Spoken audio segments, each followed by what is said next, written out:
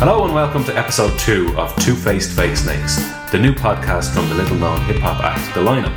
I'm back with my co-host Toomey, and this is Professor T. How are you doing, Toomey? I'm grand. It's Saturday morning. I'm having a cup of coffee with you. We're into episode 2, which is great. The first episode we recorded several times, so it's great to be free from that. And yeah, I'm just looking forward to talking about new things. Do you know we've actually been doing this for 2 months now, and this is actually our first real attempt at episode 2. Pretty much, we're veterans now. There's a surprising amount of issues with USB microphones. They're the most commonly used at a sort of low price level, but you can't record 2 USB microphones and 2 separate recording channels in the one laptop, and we didn't know that, so we thought everything would be fine with our 2 USB microphones, and we figured out as we went on that there was a myriad. Well, some people say just there were myriad problems. Oh shit! I'll say it's not a myriad. But I was trying it out. I think you can say a myriad as well. Can you? But I think myriad means a number of. So saying a, it's like saying a number of. Welcome to the English language podcast. We've had myriad problems. I think that sounds right. fucking disgusting, though. Yeah. Okay, I tried it out. We learned from it. What was the point I was making there? Oh yeah, it was just that we came across lots of problems, and I declared boldly that they're all behind us. Okay, and something else that's behind us is DJ Mafia, because we started talking about that in episode 1, and we are going to... That's the shittest segue I've ever... It's actually... We had discussed before that we're going to do sort of an intro thing anyway, yeah. So it was wrong on many levels. I should have said something else that's behind us is episode 1, and now we're in episode 2. Episode 2, yeah. So maybe we'll just lay out what are we going to talk about in episode 2. Okay, roughly I have a few bullet points here. So we left the cliffhanger of DJ Mafia at the end of the first episode, so that's our first topic for discussion today. And then I think we'll probably move into when we started rap battling. To be honest, I'm not sure if we discussed that on episode 1 or not. I don't think so, though. We've done so many attempts at that episode now. It's kind of a haze. It's a confusing mess. We touched on it, yeah. Well, we're going to go into it in depth a bit more. Yeah. Then I think maybe the fact that it occurred to us that we could actually write and record a rap album, and maybe if we get on to the very start of how we started recording the first album, that'll probably be what we cover off in this episode. Okay, great. Okay, great. So we'll maybe see you guys in a minute. Talks for the superstars tonight. Let's get the incredible.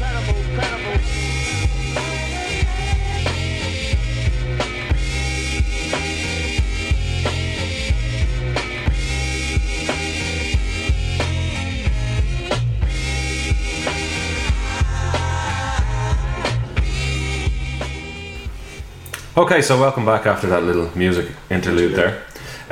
So, Toomey, your first foray into creating something. Interesting words today. Your first foray into your myriad attempts at recording music. So that was the DJ Mafia, and it was me and my friend Stephen Costell, and both of us in our teenage years had acquired mixing decks, so mixer and 2 turntables, and what I like to do with the turntables and mixer is I wanted to be a hip hop scratch DJ in my mid-teens, and I thought that was a really cool thing to do. It's sort of like making the mixing decks into an instrument, so having a beat on one deck and having like vocals just a cappella on the other, and then making your own sort of sound.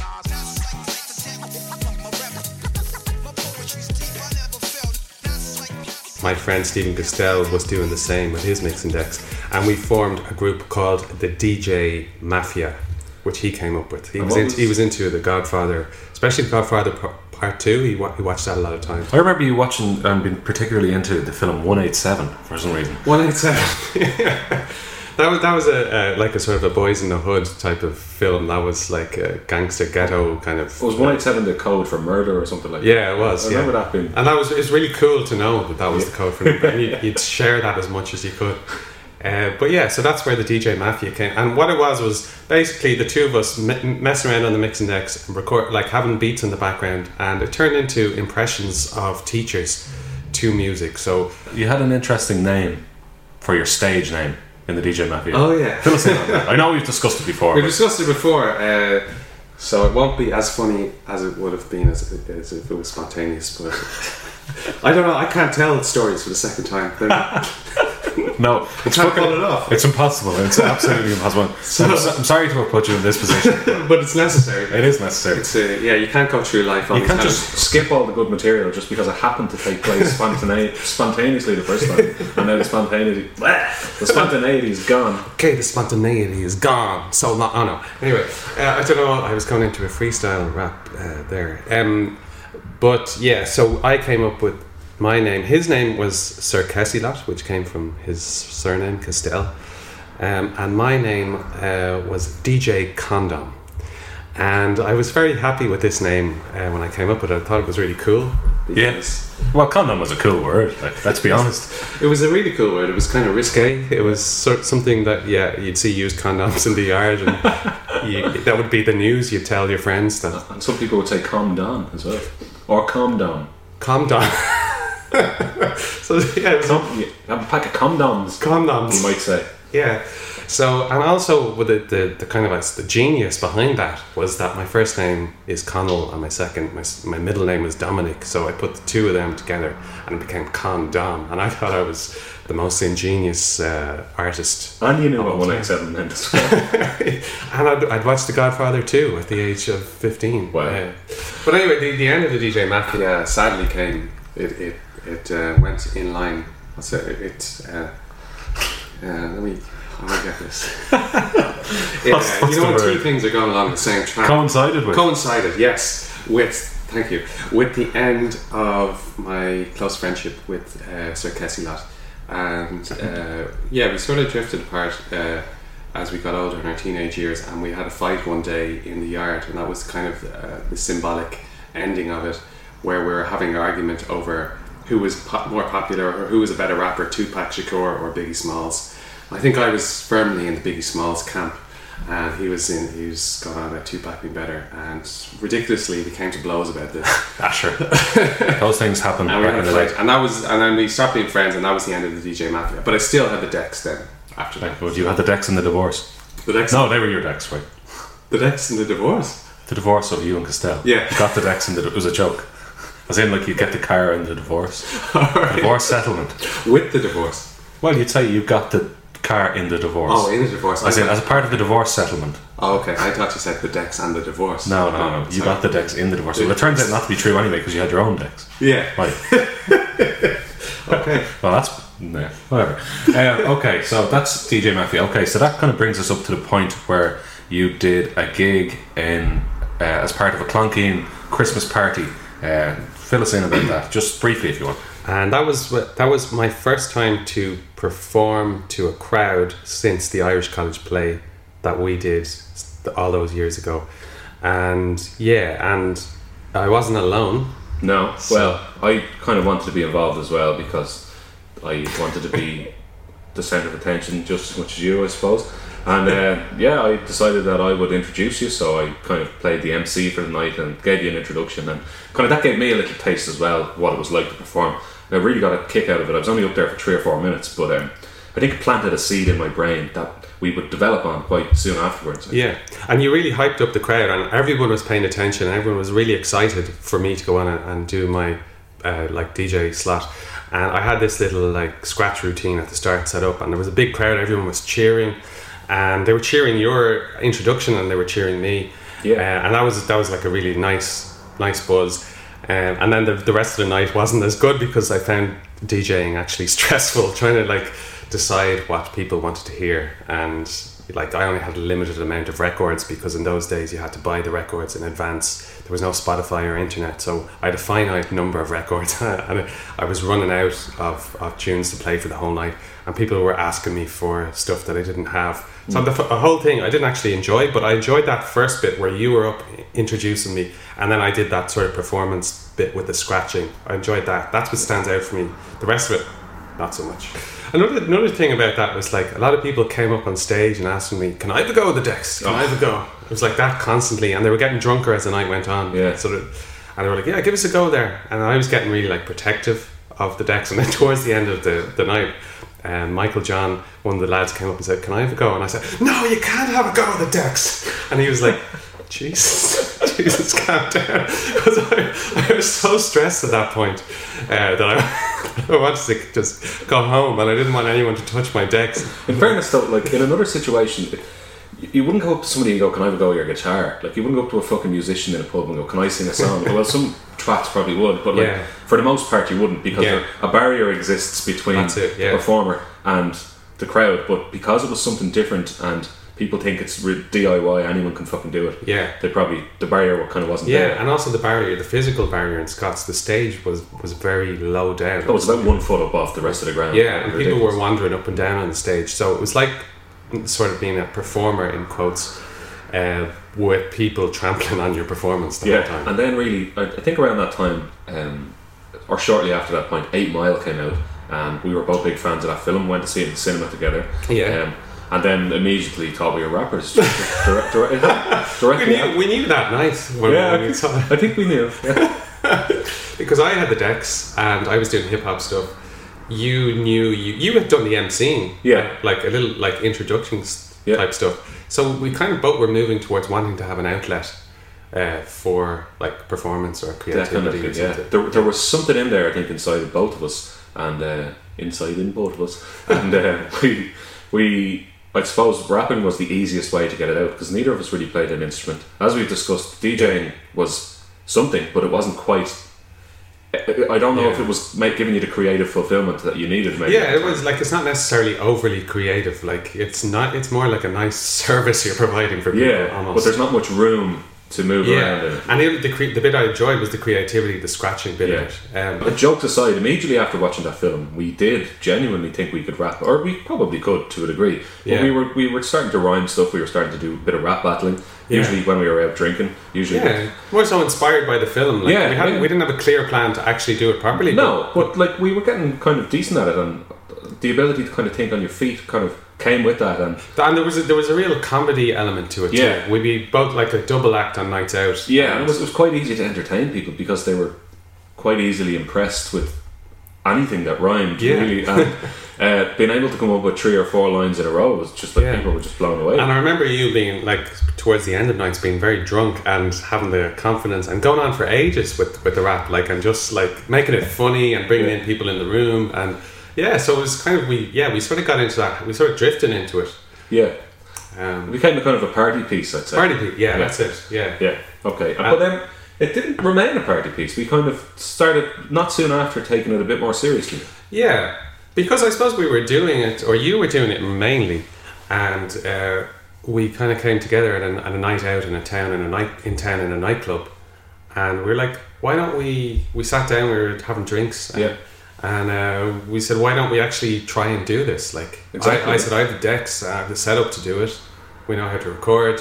It's a party piece. We decided, it was January 2004, we decided then and there that we were going to have a go at it, and the following week we actually fucking followed through with the plan, and we met up and we went into the ironing room. A small room in the upstairs of my house, the ironing room. And that was the thing that we were drunk when we were planning to do it, but actually to sit down and go there the next week with a plan to do it and follow through with it, because I'm very I was going to say guilty of, I hate that fucking phrase. I'm always making plans when I'm locked to do creative things. I don't know if you're the same, and you have all the inspiration in the world, but when the dust has settled and you're sober the next day, it's very difficult to actually follow up with the same enthusiasm you had for this very same topic the night previously. And I think it's because like it's much easier to do things once you're in a structure. So like in my sort of career, I produce research papers. That's one of the things I sort of do, and it's much easier for me to do that within the work setting that I'm in. There's a structure around me, and with comedy or creative stuff, it's much easier to like do stuff when you're getting support by the environment around you. So we had talked before about like writing a play,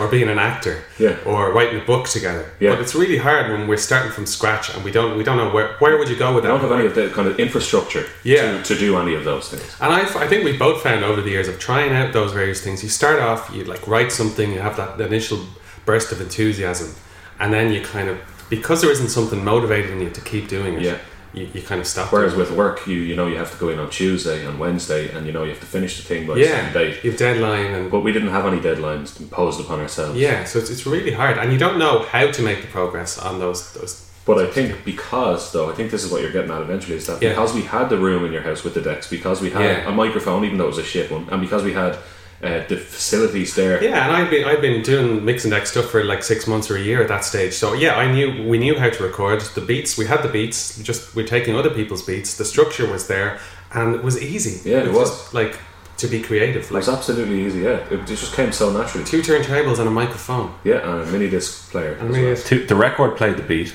and we recorded in through the microphone, and the mini disc captured all of that. So we did everything in basically one take. Yeah, and if we didn't like the take, we did another take. Like, how easy is that? Like that, when you look at it, like, to just go in and we go in, record, everything is there, press record, play the music, and then listen back to it like a couple of minutes later, and that's like the output is there of what the creativity. Absolutely, so it's so satisfying, I think. It really is actually. Yeah, so we were kind of.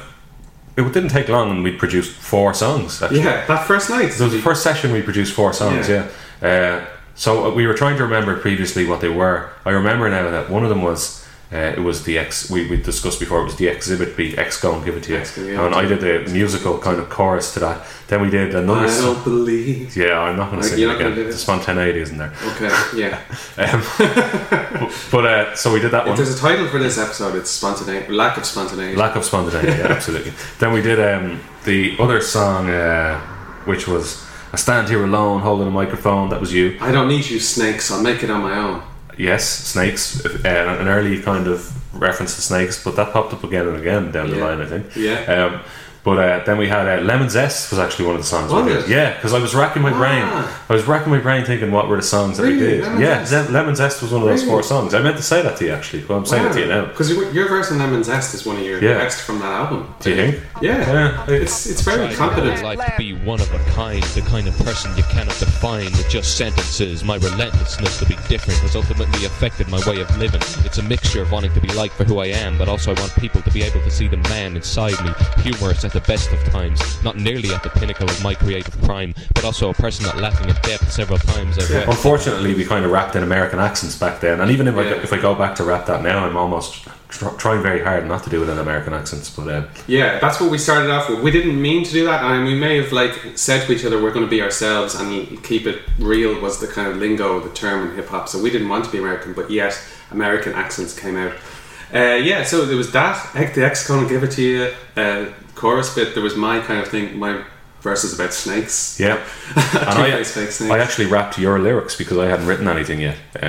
So we both rapped your lyrics for that song. Stand Alone, I ended up calling it. I just gave it a title, but that was what it was. Yeah, and that was the time we were experimenting. We were writing lyrics during the week in copybooks. That's what I was doing. A4 pads. It was really good fun. To be it was just we're actually doing this now, and we're we had that really nice experience. Record 4 songs the first night. We were happy with them. We had a great time. We were drinking cans in the ironing room, and it was really spontaneous. Yeah, it was. One take as well. The recording was straightforward, and after that, I think we knew that we were going to keep going with it and give it a go. So that was kind of we kind of dipped our toe in the water of recording, and we produced 4 songs. We brought them into school, let people hear them. We were so confident and happy with our results that we... Did we show them the next week? Did we go straight in? I think we went in on Monday and we brought in the mini disc player. I remember I think you were passing the mini disc around English class and people were listening to you, or listening to it and giving you feedback and stuff on it. I think we should maybe move on to, let's start when we started making the first album. So the first album, basically, we say album, so just to set the scene, we recorded 4 songs on a mini disc, and we ended up passing them around school and people liked them, etc, etc. So we decided then that we were going to do an album, and we had so much creativity in us at the time that we didn't even use the 4 songs that we put on the mini disc for the album. We wrote completely new songs from scratch, except for Lemon Zest. The other 3 never made it to the album. We had so much much material that we were like, no, we don't need those. That's in the past. Let's move on. Let's do new shit. And we were meeting up every week for a period of time, having cans on a Friday night, and we'd record 2 or 3 new songs really each week, wasn't it? Yeah, that's exactly what we would do. Yeah, and we would go in. Sometimes I would write the lyrics in advance. Sometimes you would as well. But oftentimes we just arrive there and write them on the spot. And it was just it just flowed. They flowed out of us. But shortly after that, we did what became one of our hits in inverted commas, and that was the intro song. Who the fuck are you? We're the motherfucking lineup. People still say that to me to this day. Like, that's gone down. It was a really catchy. It summed up the whole energy of it. So it was basically, who the fuck are you? We're the motherfucking lineup. Who the fuck are you? We're the motherfucking lineup. Who the fuck are you? We're the motherfucking lineup. The lineup. The lineup. The lineup. What? That's genius. He's pulled the trigger on the wigger. I said, fuck it, I figure I'm bigger than a fat or a phase you snigger. But I'll be the one who's laughing quicker than a fat bastard of ours or Snickers. When you're lost for words, when you listen to my lyrics. Thought-provoking, praise-evoking, my shit, it's got spirit. See, the lineup we deliver. Colder shit than a dose of the shivers. Hotter shit than a Mexican summer. And we're so aftershock to see a liver. We not only think we're clever, but we've talent and length forever. I think we both just felt so free and like we could do anything back then that we didn't really give a shit about what the lyrics were. We just wrote and it just came out of us. Yeah, it was just a free time, and going up on stage later and just belting that out, and it was class. But we won't go into that right now. But. And I think that's actually shortly after that. That's where I came up with the name Professor T. At the end of that verse, it was I'm the aggressor, the professor of rhyming. I delivered these lines with impeccable. So everyone obviously called me Trainer anyway, but I decided to call myself Professor T after that. And the New Blood Rising, just as a note of trivia there, the New Blood Rising was the name of a WCW pay-per-view. Back in the early 2000s. So your rap was heavily influenced by WCW. Yes, and I always liked the name, and it stuck with me for like 4 years. And I always used to throw those little references that I would get myself, but I always sprinkle those things into my verses all the time. So little things that stuck with me over the years for absolutely no reason, but that phrase "New Blood Rising" always kind of stuck with me. So well, I'm glad I never knew that. So you learn as you go on. Yeah. So just let's have a look at what else we have here. So we've talked about Make It Happen, the intro song. I think one of the better liked songs from that era as well is Drink Ballad.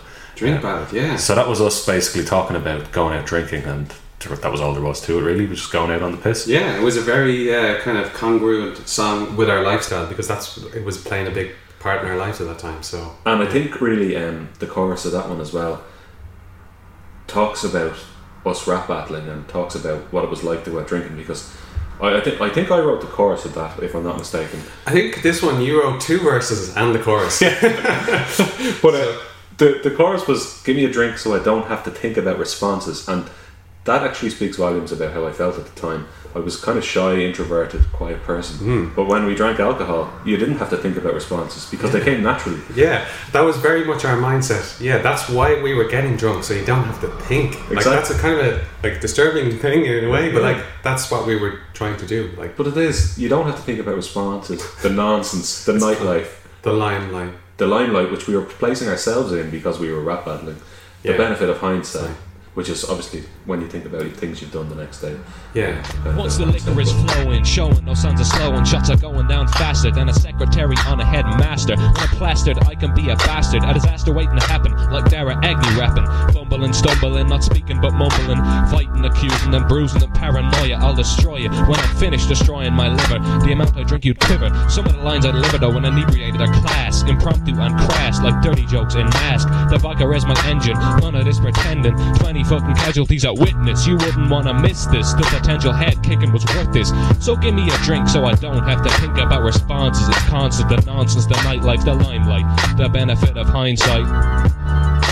Give me a drink so I don't have to think about responses. It's constant, the nonsense, the nightlife, the limelight, the benefit of hindsight. I've been talking all this drunken gibberish. 8 points of Guinness shit. Hold on to finish this. Inhibitions diminishing. Wishing, reminiscing about what I'm missing. And then I start pissing anywhere I can. On the floor, on a man. Ask Mark J. O'Connor urinated on his right hand. Life of the party, my pants be smarty when I'm drinking. Hardly not gonna have a good time. My true colours shine through like a chameleon. I'm a comedian with my rhapsody. Then bohemians, rubber shells put together. It doesn't matter the weather. I be drinking booze straight from the wine cellar. I'm a star, but bizarre, never we be. Oh jeez, we be drinking booze. I can't do. We be drinking booze straight from the wine cellar. What was this? We be. That's the way rappers talked in America at the time. That album is littered with me saying things like that. We be drinking booze straight from the wine cellar. There's a couple of references I might ask you. I'll ask you two. The first one is about Dara Agnew. Yeah, okay, so back when we were out rap battling, obviously we needed people to rap battle against, and often it would just be innocent bystanders or some of the lads or whoever was out on the night with us. And then they would often try to retaliate. So Agnew used to try and rap battle back, and he... Well, it was a sort of more of a cipher where we were passing the microphone. Yeah, maybe that was it, yeah, okay. Yeah, that's the technical term, a cipher. A cipher, yeah. Agnew was... It was his turn to rap. God bless him. You know, he tried. But we used to sort of invite people into the ironing room, and we had a beat playing, and we'd be sort of practiced and really good, and the game was pass the microphone around and everyone had to rap. So that we can show off how good we are and make other people feel comfortable. Yeah, and make them feel inferior to us. But so that was Dara Agnew rapping, and then the other reference I think was atrocious. 20 fucking casualties at Witness was when we went down to witness the music festival and I was rap battling a lot of people. So the casualties, that's a metaphor for the people I killed on the mic. So we probably should have referenced that chronologically, but that was one of the key memories from that rap battling period, going down to Witness on one of the nights out, just rapping like a passers-by, and eventually other people would come up and challenge you. Yeah. And you got a big crowd, like 20 or 30 people gathered around, and you'd sort of send 50 them people, 50, 70 or 90 or 200 people. 100 or so people. And you kind of would rap with them, they were all shit, and you would send them on their way then, and then the next one would come up. And it was good. It was a good laugh. So that was a reference in that song. Okay, great. That was Drink Battle. That really was a song that stood out from. So we should mention now as well, back in school, it was me and you, but there was also another lad, Stephen Bonner, who was hugely into hip hop, and he was in Glenkeen with us, and we invited him along to one of the recording sessions, or maybe more, to record a few songs with us. So we actually did 3 songs with Bonner, or the nickname we gave him at the time was The Beast. The Beast Bonner. But it was an affectionate nickname. Yeah, it was affectionate. We were trying to come up with a stage name for him. Yeah. So Stephen the Beast Bonner. Because he was kind of, I'd say he was like us, but maybe a small bit quieter than us. Yeah. But he did have some good lyrics. Like really so he was a beast on the microphone. There were beastly lyrics inside him. Yeah. And there was dark, kind of, very cutting, very kind of blunt themes and topics that he wanted to discuss. You could tell that he'd given a lot of thought to those lyrics, and they were meaningful. And obviously he's actually been more successful than us now, and he's gone and released an album, and it's available. He went on to call himself Deep Reasoning, and he has a lot more polished and kind of higher quality music than what we were ultimately ever able to produce. Back then we were just writing about fucking anything, and one of those songs was Fuck Everything. Fuck Everything. I think that's one of the best verses you've ever done. And my verse paled in comparison, because I was trying to piggyback off your verse. Thank you, but I suppose thank you for finally No, I think that song, the sound quality and stuff in it wasn't very good, and we didn't sort of complete it as good a song it could have been. What was good about it, if I may say so myself, was the structure of the verse. So it followed a clear structure. So it was: fuck writing, actions speak louder than words. Fuck words, every sentence must have a verb. Fuck verbs, words that describe an action. Fuck action, cameras, lights and distractions. Fuck distractions, they only get in the way. Fuck the way your life's path changes every day. Fuck day, I'm a creature of the night. Fuck the night, I can't write without any light. Fuck light, it faded long ago in my life. Fuck life, it's nothing but trouble and strife. Fuck everything. Fuck everything. Fuck him, fuck her, fuck everyone. Fuck you, fuck them, fuck everything. I can't remember it exactly. Okay, fuck your father, fuck your mother, fuck your fucking son. Fuck your beliefs, fuck your beef, fuck everything. But what I'm trying to say, to toot my own horn or blow my own trumpet, was... It's a lot of instruments over there. A lot of instruments, I'm an orchestra over here. Was to, like, that structure, at least I was, like, playing with structure, and, like, that verse had a clear structure, so it was the word at the end of each line became the thing that was fucked. So it was in the next line. Yeah, in the line. The thing that was fucked. And then you did that in your verse as well. Yeah, mine was shit though. What was it? Fuck what?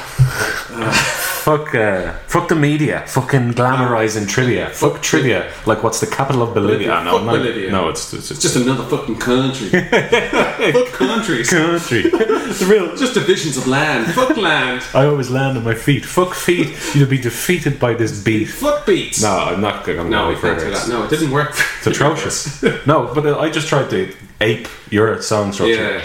And it was shit. Yeah. But your verse was good. We kind of had a lot of songs like that over the years, I think, where one of us had an idea, a germ of an idea, and then the other person had to write to that idea. Yeah. And there'd be a verse of better quality and a verse of not so good quality. Yeah, we didn't quite like fit sometimes. Sometimes we didn't actually collaborate at all. It was just one of us would go off and come up with an idea, and the other person would have to shoehorn a verse into that idea. Yeah, and we justified by saying to ourselves, that's like creative, that we've come up with different verses and so they link together in some way, and we find some weird like metaphor or something when it, like, sometimes it worked and sometimes it didn't at all. But I think there's a lot of songs in the catalogue that it was an outcome of how we wrote songs at the time. It was very like creative, spontaneous, and like we didn't like. We were off kind of writing on our own as well. Yeah, they would say in the project management world, we were siloed. Oh Jesus! Yes, siloed. Working in silos. We were. Right. Okay. So that's kind of a run through of the more popular songs on the album, although there's one or two left that bear discussing, and one of those of course is Real Hip Hop from the Soul. No, of course I'm only joking. The less said about that the better. Let's Go Out and Get Pissed obviously was a hugely popular song at the time, so you describe Let's Go Out and Get Pissed. Okay, so that was played to Jay-Z's Big Pimpin', so it was like ding ding ding ding ding ding ding ding ding ding ding ding ding ding ding. A great beat.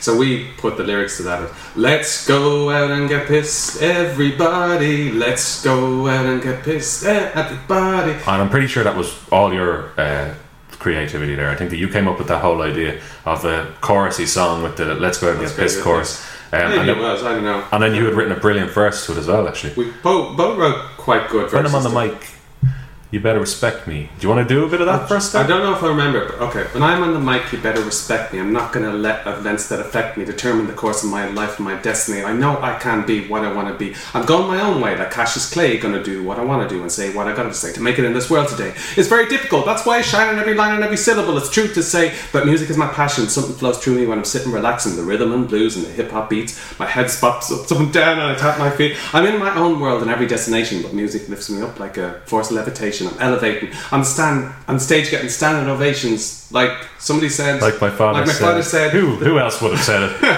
The train's pulling out of the station, and then let's go out and get pissed, everybody. And then coming to your verse. My verse apology. You're tricking me into doing verses here. Yeah, the American influence was still there. Oh my god! But the chorus was very catchy, and when we later performed that at like gigs, everyone joined in on that. But that was the set closer. That was the end of the night. That was the thing we'd come back on stage for and do an encore with. Yeah.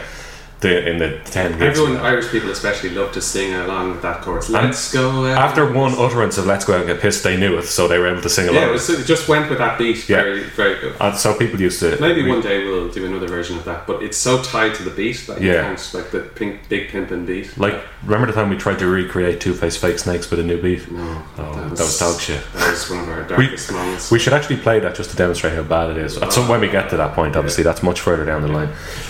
So Let's Go Out and Get Pissed. And we can't wrap this one up without discussing the Sellout song, which to this day gets the most requests more than any other song we've ever done. Which probably reflects the ego of other people.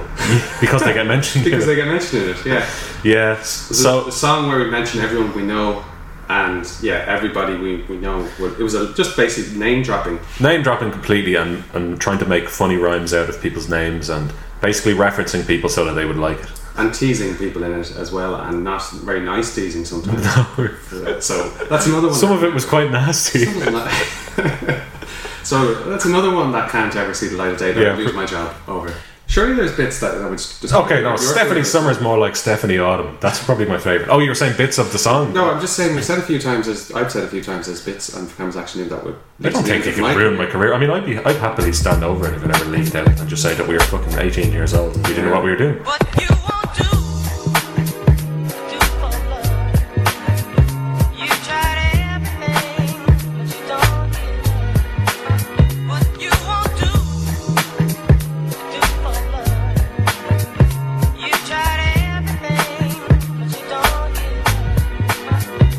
Okay, so we're back, yeah. So just to finish up, Camera's Action Doom, by the way, I don't know if we referenced the name of the album. Let's just reference where the name of the album came from, actually. Yeah, we'll just probably finish up on that and make one thing.